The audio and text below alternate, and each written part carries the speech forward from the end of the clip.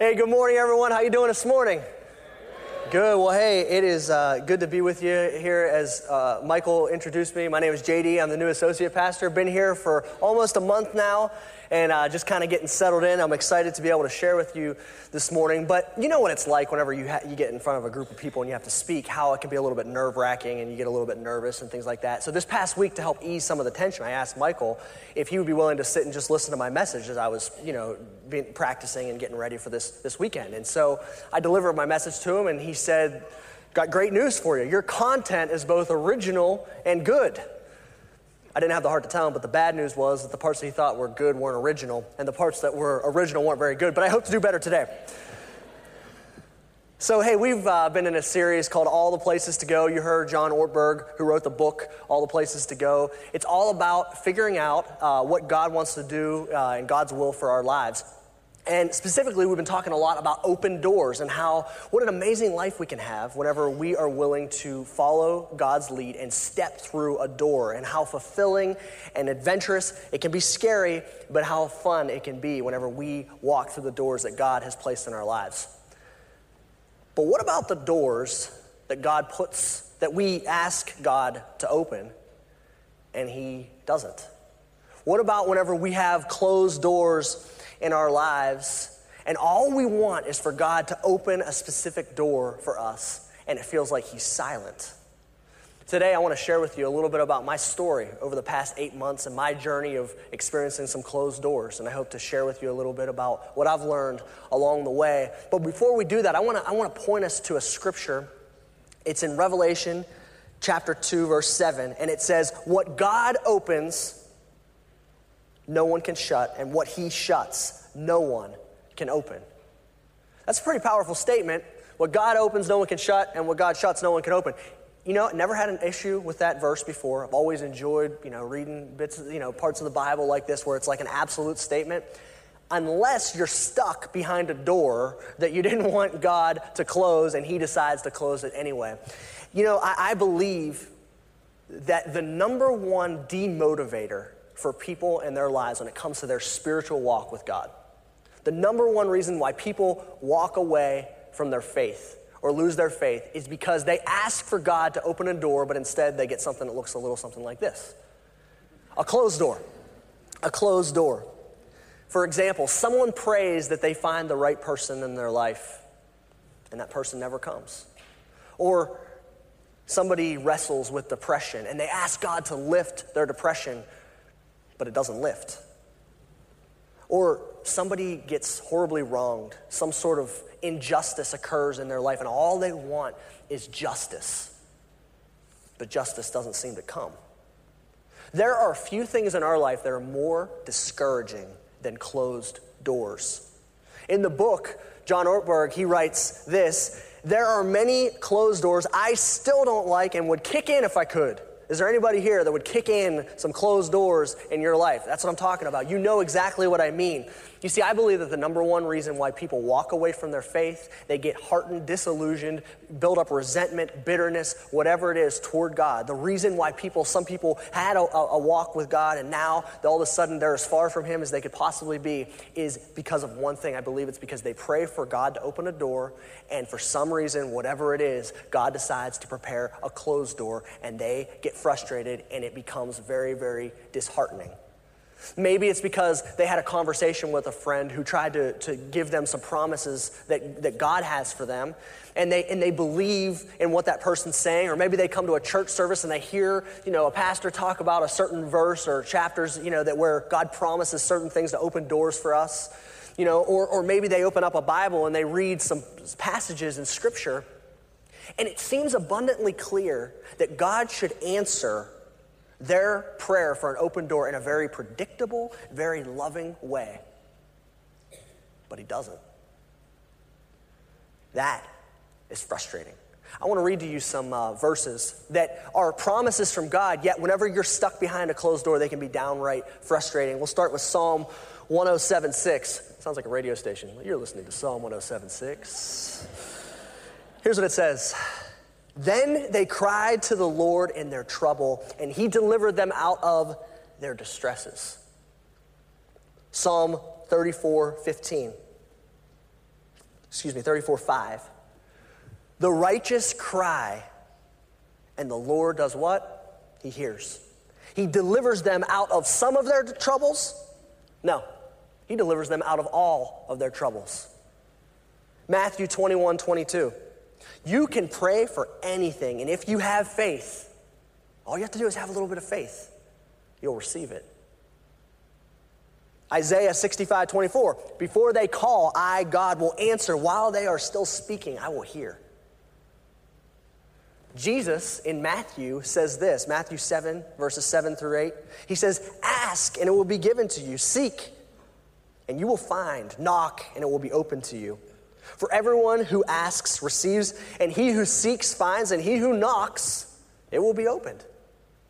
It seems so cut and dry sometimes. In the book, Ortberg jokingly says, yeah, but Jesus never told us which door to knock at. Never said how long we should knock, or even if we're knocking at the right door.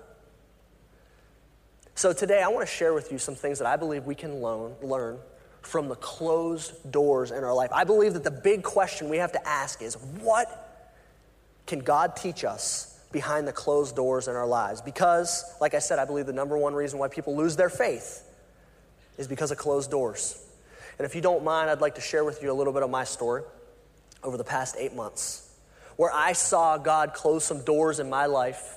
And I'd like to share them with you because I believe that the most powerful way we can share what God is doing in our lives is just to share our story and what he can do, hopefully, in someone else's life so people can learn some things that's going on in one person's life so it can pass on to the next.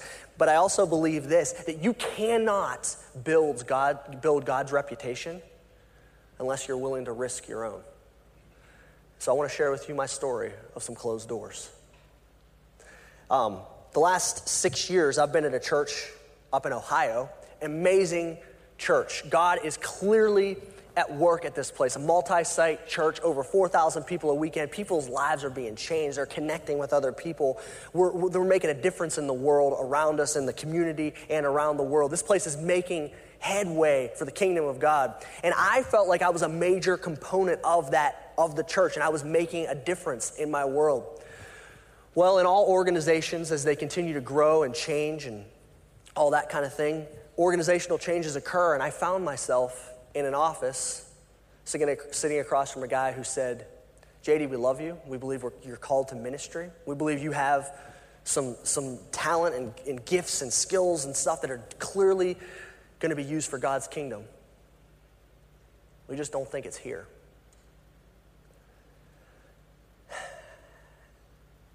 And immediately I thought about the fact that my wife was 2 months away from having our baby girl. And this huge door felt like it slammed in my face, and I couldn't believe it. I was totally shocked, completely caught off guard at what was going on.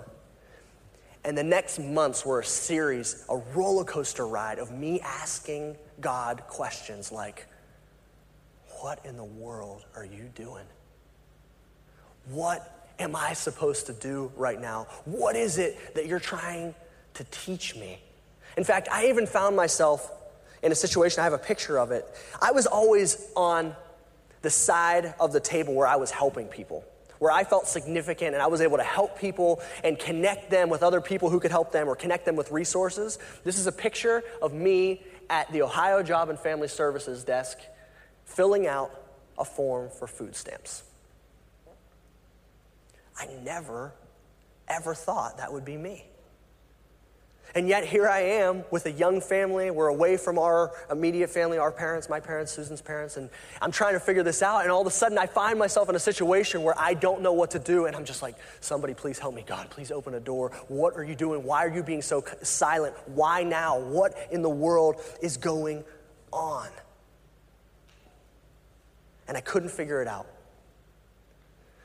So I want to share with you some things that I've learned that I believe God can teach us behind closed doors, some things that I learned personally, and I hope that they can be a help to you as well. But these are a few things that I believe God can teach us, and he taught me behind closed doors. The first thing is this: God can teach us about our view of him. He can teach us about our view of him. A.W. Tozer wrote that the most important thing about us is our view of God. In other words, how you view God, how small or how big you view God, is going to determine your behavior, because your beliefs, what you believe about God, always determines your behavior and how you're going to live out your life. And I was about to see my view of God in this situation where it seemed like a door closed. There was a story in the Old Testament about a prophet by the name of Elijah. Elijah is this guy who has incredible faith, amazing man of God. In fact, one time he was the last prophet of God who was alive. All the other prophets had been killed off, and God sends him to this group of people who was worshiping a false god. And so Elijah, in full faith, goes to these people and he says, here's what we're going to do. Let's have a little challenge here. We'll have a little contest. You guys pray to your God, and I'll pray to mine. And whichever God sends down fire from heaven, that will be the God that we worship. How about that? I mean, you want to talk about a guy whose perspective of God was huge. So they agree to this, and so they both build an altar, okay? And they sacrifice a bull on each altar, and Elijah's like, ladies first, you guys go. And so he's like, okay, go ahead and pray. So these people pray morning and afternoon. They're doing all sorts of crazy stuff. They're praying. And Elijah is so confident that his God is going to do the right thing. He starts to mock them. He starts to say stuff like, maybe your God is sleeping. Maybe he needs to turn his hearing aid up. Maybe if you just yell a little bit louder, maybe your God will send down fire from heaven. I don't know what's going on. Maybe he's out to lunch. I'm not sure. And so he has so much confidence in who his God is that he's making fun of these other people. Finally, these other folks, they give up. And Elijah's like, okay, you guys ready for this? And they're like, yeah. He's like, let me pray to my God, and let me show you how strong and powerful and big my God is. And he prays a prayer, and I want to read it to you. It comes from 1 Kings chapter 18. Remember that it comes from chapter 18, because we're going to look at chapter 19 in just a second. 1 Kings chapter 18, 37. This is what Elijah prays to God. He said, answer me, Lord, answer me, so these people will know that you, Lord, are God, and that you are turning their hearts back again. And the minute he prays, fire comes screaming down from heaven, and it engulfs this entire sacrifice, not just the bull, but also the wood and the stones and the water that he had the people dump water on, because he wanted to seal the deal that there was no trickery going on with this whole thing. And he has them, and all of a sudden, all these people that were worshiping this other God, they fall on their face and they say, the Lord is God, your Lord is God. And Elijah's like, yeah, I told you. Imagine being there that day. Imagine the faith that this guy must have had. That was in chapter 18. What's ironic about Elijah, and I found myself in a very similar situation when a door closed on me, is Elijah finds himself in the very next chapter where he's having to run for his life because he ticks off the queen for what he did. And so she sends a bounty out on him, says basically, by this time tomorrow, you're going to be dead. You're going to be dead. And this is a guy who just literally called fire down from heaven, okay? In the very next chapter, this is what we read about Elijah because he's running for his life. It says in 1 Kings 19, 3-4, Elijah was afraid and ran for his life, and he went a day's journey into the wilderness. Then he came to a broom bush, completely different than a mop bush, by the way. He sat down under it, and he prayed what? That he might die.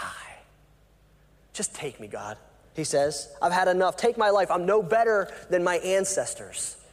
This is a guy who just before he was in front of a group of people like you, it'd be like me versus you. You guys are all worshiping a false God. I'm worshiping, the one true God, and me taunting you and making fun of you and having complete confidence that my God's going to take control over my life. And then in the very next chapter, he's like, God, I don't know what to do. God, I don't know if I can trust you anymore. Just take my life, God. I don't even want to do this anymore. This guy's faith went from this to this. Very, very small. And I'll tell you that in my life, when that door closed at my last church, my perspective of God, there were times, man, where I saw God do amazing things in and through my life. He allowed me to be a part of stuff that I never dreamed of being a part of before. And yet here I was, whenever he closes a door, and all of a sudden, all of my life that had been built on God showing himself faithful to me over and over and over again, now all of a sudden, I wasn't sure that I could trust him. And my view of God, which I thought was like this, ended up being like this. And I began to question if God really was good, if God really could open doors, or if he wasn't strong enough to do that. As I look back now, there were some prayers that I prayed during that season of my life that were way too small, that showed that my view of God was way too small. And the very thing that I learned was that God was trying to teach me about my view of him. That's the first thing I want you to remember. The second thing I believe that God can teach us behind closed doors is he can teach us patience. I've learned over the course of my life that patience is not one of my finest virtues. I don't know if there's anybody else here that's slightly impatient, likes things happen faster than everybody else. But I was one of those people. I remember hearing a story from my parents a time when I was 4 years old. It was a Sunday morning, a hot summer morning. We were getting ready for church, and they got me ready, and they were still getting ready for church, and they said there was a sprinkler out in our front yard. I loved the sprinkler. I loved to run through the sprinkler, just like all 4-year-olds love to run through sprinklers. And they said, they saw it in my eye, and they said, JD, under no circumstances do you go out and run through that sprinkler. You have to wait until after church, and then we'll put your play clothes on, and you can run through the sprinkler. Well, the only part that I heard was, don't get your clothes wet. And so I did what any logical 4-year-old would do. I stripped down completely naked, and I'm running through the sprinkler for the world to see. And my parents come out, and they're like, you have got to be kidding me. That shows the amount of patience that you have.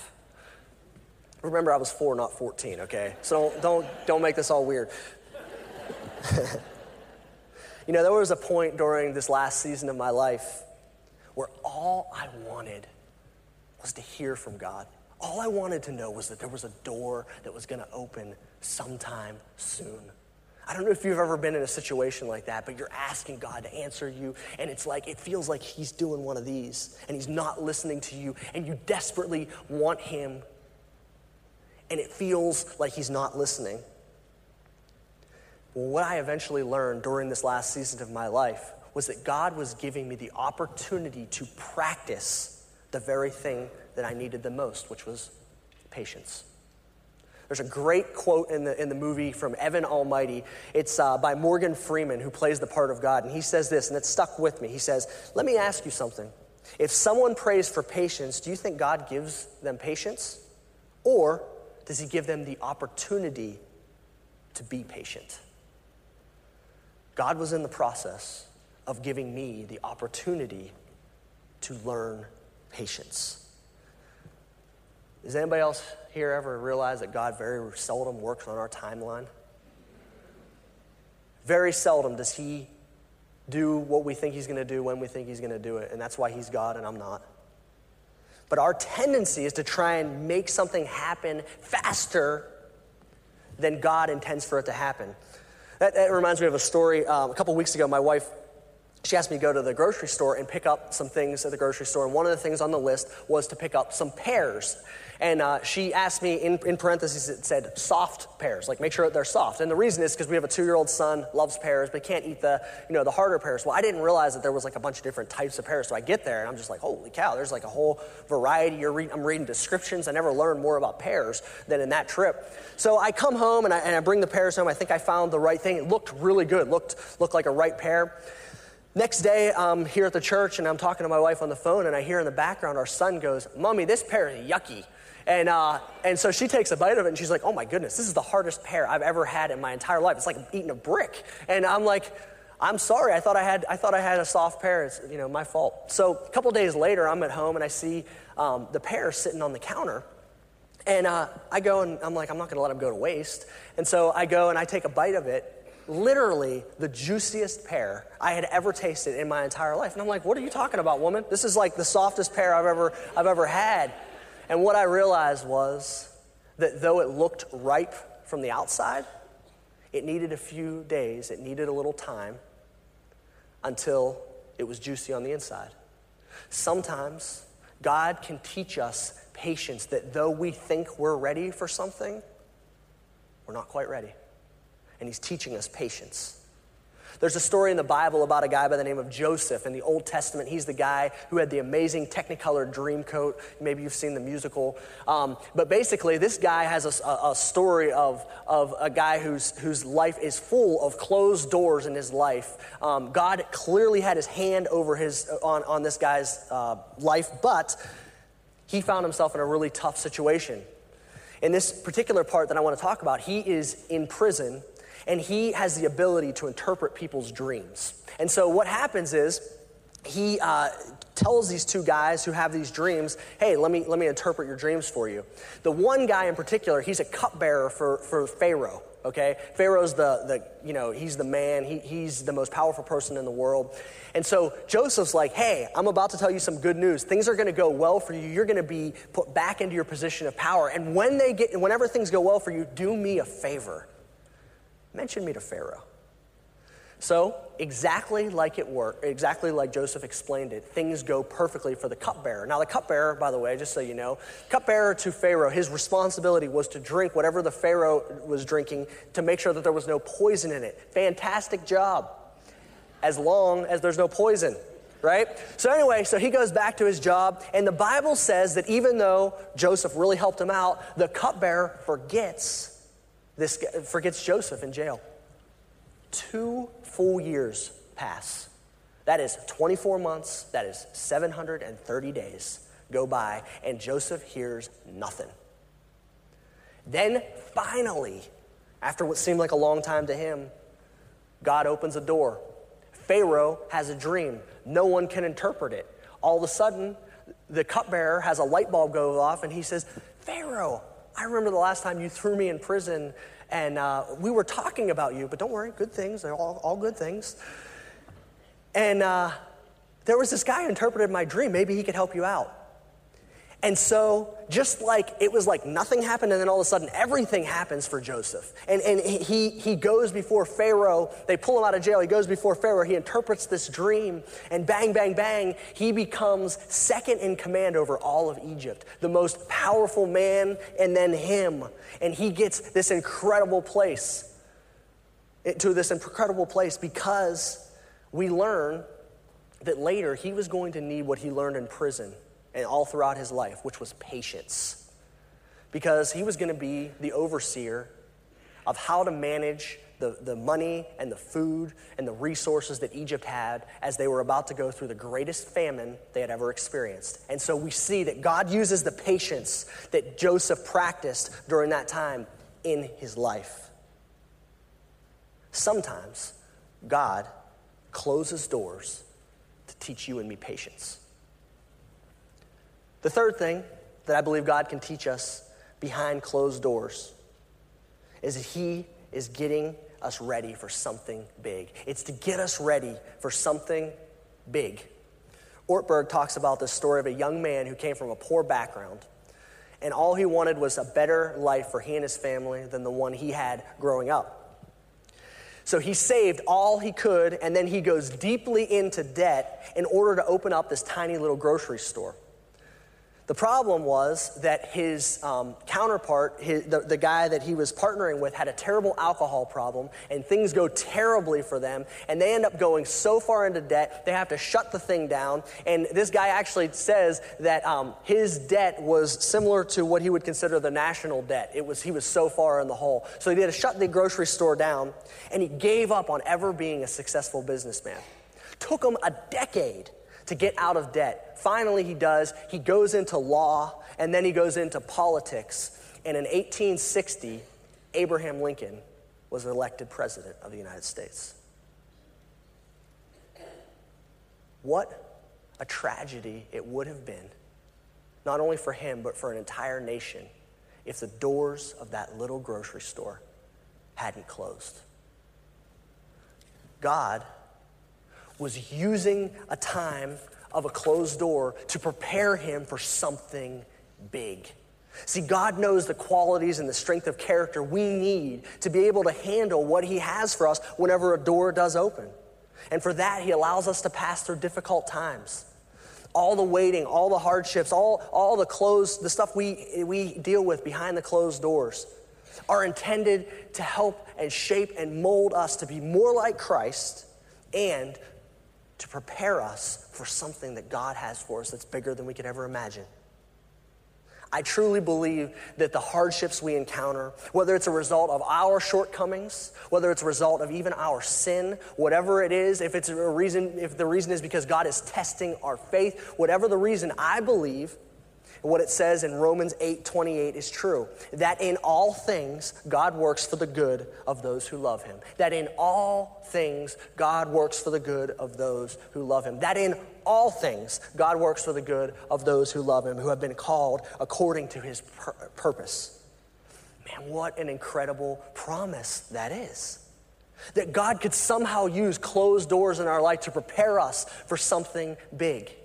I truly believe. I had no idea whenever I took that picture of me with the food stamps and, filling out the form and stuff like that. I had no idea that today I would have the opportunity to stand in front of you and kind of see what it looked like on the other end of the closed door and see God open a door. And I believe that that's why I'm here today. I believe that God opened this door and has blessed me with an incredible opportunity for something big in a way that I can help impact and help bless and help just serve people in this community and in this church. But I didn't realize it back then, but I did realize that there were lots of hardships, that there were lots of difficulties, and now looking back, I could see that God was at work. But let me ask you something. I just mentioned that in all things, God works for the good of those who love him, which is great, right? But let me ask you something. In your life, maybe you have a door that you feel like needs a deeper explanation. You might be like, JD, man, I really appreciate you sharing with me your story and being vulnerable and all that kind of stuff, but the door or the doors that I've had shut in my face, you have no idea. And you're right. I don't. And it doesn't make sense. But as I close, can I share with you a promise that can be found behind every single closed door? There's a promise behind every closed door that if we understand this, at least we'll have some understanding of why God closes certain doors and they never open or they don't open within our timeline. There was a point right before Jesus was about to go to the cross, and he's meeting with his disciples. And he says to his disciples, "In a little while, you will see me no more. And then, after a little while, you will see me again."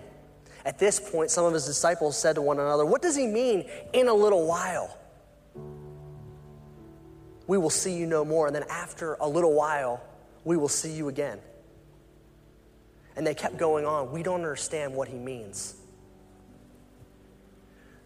Throughout the scriptures, we see the disciples ask all sorts of questions. Why can't we do this? Why can't we do that? What about this, Jesus? Explain this better. Explain this in more detail. And sometimes it seems like they're thick-headed, right? But deep underneath their question is the same exact question that you have. And it's the same exact question that I have.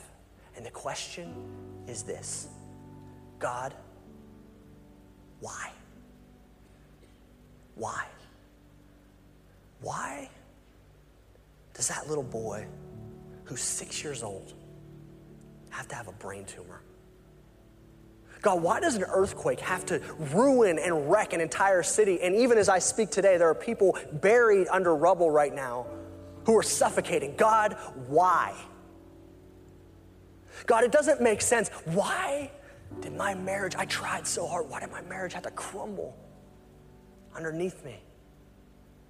Why did my child run away from me or from their faith? God, why do I have to have this crippling depression? And I pray that you would lift it from me over and over and over again, but you don't. And it doesn't lift, and I can't figure out why. God, why? But the night that Jesus goes before the cross, he makes this incredible promise to his disciples. And I want to read it to you. And this is the promise that can be found behind all closed doors. It says, "So with you, now is your time of grief. But I will see you again, and you will rejoice. And this next part is huge. And no one will take away your joy. In that day, you will no longer ask me anything. Here's what he's saying. Jesus is like, my friends, let me tell you something. Things are going to be bad for a little bit.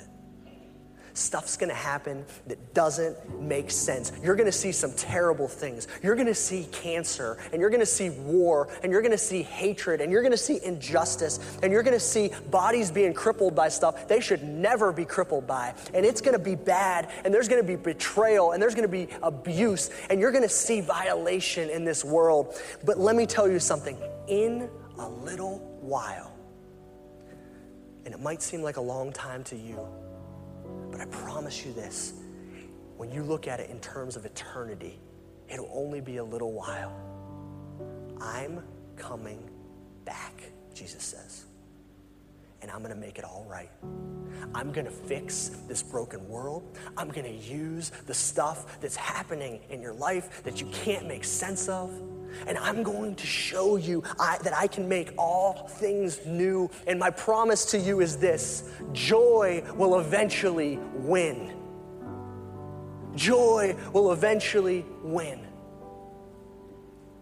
Someday, somehow, in some way none of us can understand, we will be as grateful for the closed doors in our lives as we are for the open ones now. And that's hard to understand and it's hard to comprehend, but there is a promise that Jesus made to his disciples and he's making to us today. And there will come a day that Jesus says, you will have no more questions. In other words, it will all make sense. It will become clear. Right now it's not clear. Right now it doesn't make sense. But there's gonna come a day when sin and guilt and pain and suffering and death is all gonna be defeated. Jesus makes this promise. It's all gonna go away. There's gonna be a day when it's gonna make sense and I'm gonna make you new and I'm gonna make your hurt and your pain go away and it's all gonna be good. And when is that gonna happen? Well, Jesus tells us. Just a little while. In just a little while. Let's pray. God, thank you. Thank you for today. Thank you for the closed doors in our lives. God, I pray that you would allow us to see that sometimes you're teaching us patience, sometimes you're preparing us for something big. God, that sometimes you just want us to understand better about our view of you, so that we can have more faith and understand that you are who you say you are and you're going to do what you promised to do. But that some things we'll never know this side of heaven. Some things we just have to be patient and we have to wait. And then at some point when you come back, you're going to make it all new and all right and we won't have any more questions. It will all make sense and we'll see that you had a plan somehow in some way that we can't even fathom right now. We thank you for your faithfulness and we pray that we too would be faithful. Thank you, Father. It's in your name I pray.